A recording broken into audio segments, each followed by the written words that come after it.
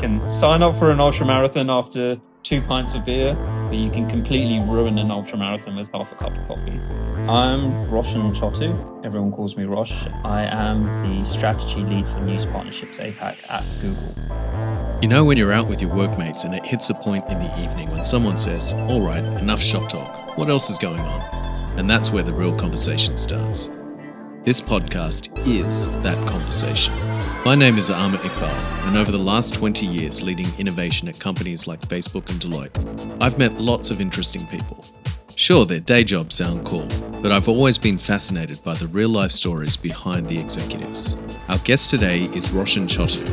As well as being a strategy lead at Google, Rosh is a good friend and also my co-author on the 5 Ways to Innovate. When he's away from the office, Rosh is an ultramarathon runner, and he travels the corporate circuit talking about the lessons he's learned from running and how they apply in the workplace. Here's my conversation with Rosh. Hey Rosh, welcome to the Enough Shop Talk podcast. How are you doing? I'm doing very good. How are you? I'm very well, thank you. Maybe we can start off with, can you just give me like a 1-minute quick intro on who you are and what you do for a day job? Thanks, Ahmed. I'm Roshan Chhotu. I am the head of strategy for news partnerships APAC at Google. What does that entail? Google has built a very successful business on the internet with digital technologies. The news industry, most of the industry has been disrupted by the internet, both in terms of readers, viewership, business model. So the news partnerships team is trying to help bring some of the best of what Google has to offer to help the industry transform and find sustainability. Awesome. All right. Well, Rosh, this is that part of the podcast where I'm going to call a timeout and say enough shop talk. As fascinating as your day job is, what I actually would like to talk about today is your other life as an ultramarathon runner. So just to set up some context, I thought it might be fun if we play a quick game of true or false. I'm going to put out some statements based on what I know about ultramarathon running, and you can tell me whether this is true about yourself or not. So, Rosh, you ran your first ultramarathon about 3 years ago, pre-pandemic, which was the Gobi March in the Gobi Desert in Mongolia. True or false? That is true. Okay. And you said it's a self-sustained ultramarathon, meaning you carry everything. Does that include food, water? What does that include? What are you carrying on your back? That includes everything that you need to survive for 7 days in a desert, except tents and water, which are provided by the race organizers. But everything else you need to carry, so t-shirts, shorts, first aid kit, food, an emergency bivvy bag in case you get lost and need to camp out by yourself,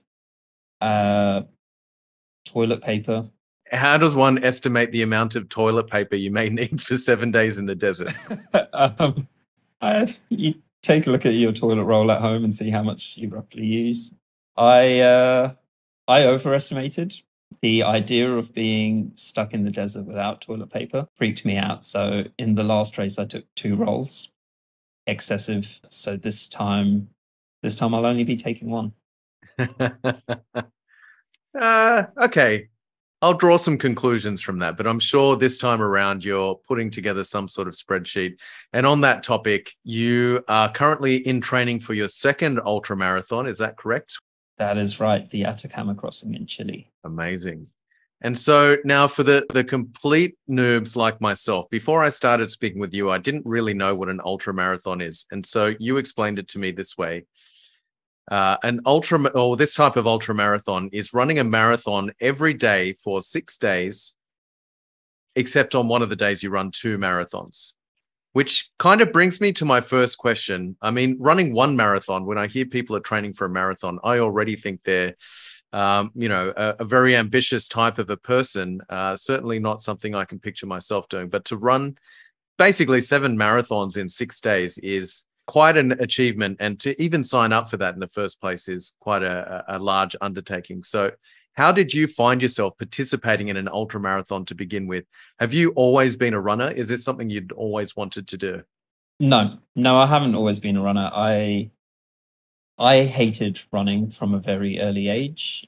in school. They would make us do cross-country runs, and those were the most miserable times of my schooling life. I remember during one of those runs, it's England, so of course it was raining, and we went through a trail that takes us through what was called as the Elephant Dip, which was this thick mud where many students have lost their shoes and ended up finishing just running through socks. And I was about halfway through; everyone had already finished, and yeah, I remember this vividly. Sad, was demotivated, disheartened, cold, legs felt like collapsing. But I rationalized to myself that if I just keep moving forward, there's a fixed end to this race. Doesn't matter how slow I go, if I just keep moving forward, I'll eventually get to the end point. And fast forward 15 years and I'd be running an ultramarathon because I met somebody in a bar. This was the last meeting of my day. I was giving a mentoring session to one of my colleagues, and we were talking about motivation at work. One of my colleagues who had served in the army told a story about having to march 40 kilometers. And this guy drinking beer alone at the end of the table had been eavesdropping the whole conversation, leans over and says, everything this person is telling you about motivation is absolutely right. I've run 4 ultramarathons through a desert, and that is absolutely what motivation is. And I looked at him, and in the nicest way, you look at some people and you have an idea of what somebody who runs 4 desert ultramarathons looks like. Not that. He didn't look like that. So I was just inquisitive. It's like, but surely you're superhuman, surely you're genetically modified to do this, and surely your parents, entire family history of long distance running. He's like, no, just train for it. Anyone can do it. And I really took him up on that. I was like, anyone. He said, yeah, it's a mental challenge, not a physical challenge. Anyone can finish an ultra marathon through a desert. So I signed up there and then on the spot and showed him confirmation page. Now I was committed because shortly after I paid that, I settled up the bill for the 2 pints that I had and went home because I knew I needed to go running the next day. What do the day after you wake up from 2 pints and signing up for an ultramarathon? You put on your running shoes and you go out running, and that's the most important step. You don't give yourself the opportunity to back out, because if you miss the first day, the next day is just another one of those days, and you just got out, went running. It was only 8 kilometers, but it was enough to get this whole thing rolling. It sounds to me like the most important step was drinking 2 beers before making the decision. So that's a lesson that we can all take away. And yeah, I think that's really powerful. Capture it at the point of inspiration. That's really what got you into it. Otherwise, you would have woken up the next morning and probably not thought twice about it. Okay, so my second question, Rosh, is what were some of the surprises you discovered along the way? And that can be surprises about things that you experienced, things that you found out about yourself, things that you logistically kind of went through in the course of running the Gobi March. What surprised you? This is usually where runners are very profound, but I would be disingenuous if I tried to do that. No, the biggest thing that surprised me as a vegetarian was just how many flies you end up swallowing in training for an ultra marathon. Running across the trails, I swallowed 76 flies over 7 months training for the Gobi March. Like everything, you get better with practice. I'm down to just 16 in training for this second ultra marathon. So, we're trending in the right direction. Number of beers are up, number of flies are down. I think everything's tracking well. Second biggest surprise, you learn a lot about your body when you're training for an ultra marathon, including just how sensitive some of the body parts are. There was one, I think, 16-kilometer run I went out for. It was raining, as it often does in Singapore.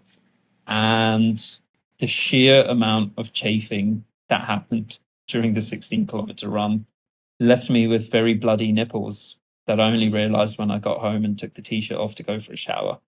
I'm glad you took that story towards nipples because, yeah, the imagination can run away with itself sometimes when you just talk about generic chafing. Okay, anything else that surprised you along the way? Probably more seriously, training is so important to, everyone thinks the training is all about getting your body ready, but it's really about testing everything. So testing your body is one part of it, which is the actual training your body, but testing all of your equipment, testing all of the food. You ask, how do you know how much toilet paper to take? Well, one part is measure how much toilet paper you use. The other is test all the food you're going to eat through the desert out before you get there, so you know how well it works with your digestive system. And I hadn't done that. So the biggest surprise is I took gels which I hadn't trained with, and they were different from the ones I trained with, but I didn't realize. And I only realized like there were 100 calories. I was coming up to a hill. I thought, oh, I'm about 20 minutes away from that hill. Let me take one of these gels. It takes about 20 minutes for that kind of sugar to hit your bloodstream, so you have the energy to go up the hill. And I did. Like, I was up this hill in no time. It didn't wear off. And then I was speeding down this hill and through a valley for 16 kilometers. And I was just feeling so energetic. I was surprised. So I looked at the kind of the used gel wrapper, and it had 45 milligrams of caffeine in it, which is about half a cup of coffee. Half a cup of coffee made me go faster than I'd ever gone with a 10-kilo pack. And I hadn't trained downhill. I went too fast, and the pack was really heavy because it was only the 50th kilometer. So I damaged my knees. I hurt my knees because I hadn't trained with half a cup of coffee. And I had to hobble for the remaining 190 kilometers, all because of half a cup of coffee. So I think the question was, what was the surprise? The surprise was beer is better than coffee. You can sign up for an ultra marathon after 2 pints of beer, but you can completely ruin an ultra marathon with half a cup of coffee. So, I mean, once you got to that situation where you've got injured knees and you're pushing yourself through 190 kilometers, I imagine the only way that you can get through something like that is just to think, I just need to get to the next flag. You're not thinking about 190 kilometers at that point. Breaking the problem down into units is the most important part. So the smallest unit is left foot, right foot. The next unit, once you're like, okay, left foot, right foot, it's get to the next flag. The entire course is marked with pink flags. And once you're going from flag to flag, you're thinking checkpoint to checkpoint. And each checkpoint is roughly 10 kilometers apart. And really, that's the biggest unit you need to be thinking, because a 250 kilometer ultra marathon is really just 25 10Ks, which feels a lot more manageable. 25 checkpoints and the whole thing is done. Thanks for sharing that story. I know you went through a tough time, kind of hobbling your way through a remaining 190 kilometers is no mean feat, but you did it and you completed it. And look, this is something that not many people achieve in their life, even in great health. So to be able to do that with an injury is commendable and kind of speaks to your stubbornness as well as your unbreakable spirit. So definitely a tip of the cap to that. I've got one more question on that. So if anyone's listening to this and ever finds themselves at a bar, perhaps 2 pints in, they're signing up for a race. You've been through this once now, so clearly you've got some learnings, e.g. don't take caffeine when you're about to run up a hill. What kind of wisdom could you impart on anyone who's maybe thinking about undertaking some kind of drastic life change or a big event coming up in their life? I mean, there's so many, probably more than we have time for. One is, I'm not a natural planner. I don't like planning things. I like going with the flow. So when I traveled for 13 months in Asia several years back, I only ever had things booked a day in advance. But for this type of thing, it was so important to plan. It's what Dwight Eisenhower said. Plans are useless, but planning is indispensable. If I had to finish work, go home, and then decide what workout I needed to do and what I was going to eat, I probably wouldn't have left home again. Like, I wouldn't get out to train. The fact that I had a plan, like I spent time saying, okay, Monday is a running day, Tuesday is a weights day, Wednesday is a running day, Thursday is a rest day. It just meant whenever I finished work and it's time to train, I just had to look at something and go, okay, that's what I'm doing today. I'm running and I need to run 16 kilometers. Now, obviously, plans are useless. I can change the plan at that point. I can say, actually, I want to do 18 or I want to do 10.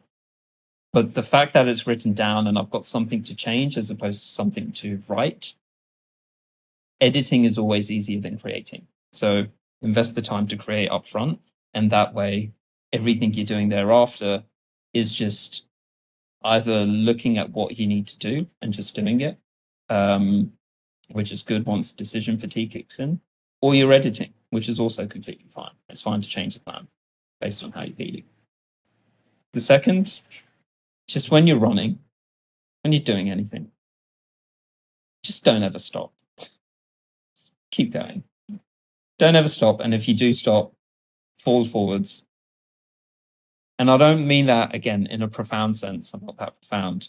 What I mean literally is if at any point you've stopped running, you just keep leaning forward, keep leaning forward, keep leaning forward until you think you're going to hit the ground and your natural reflexes kicks in and one leg steps forward to catch your body from falling.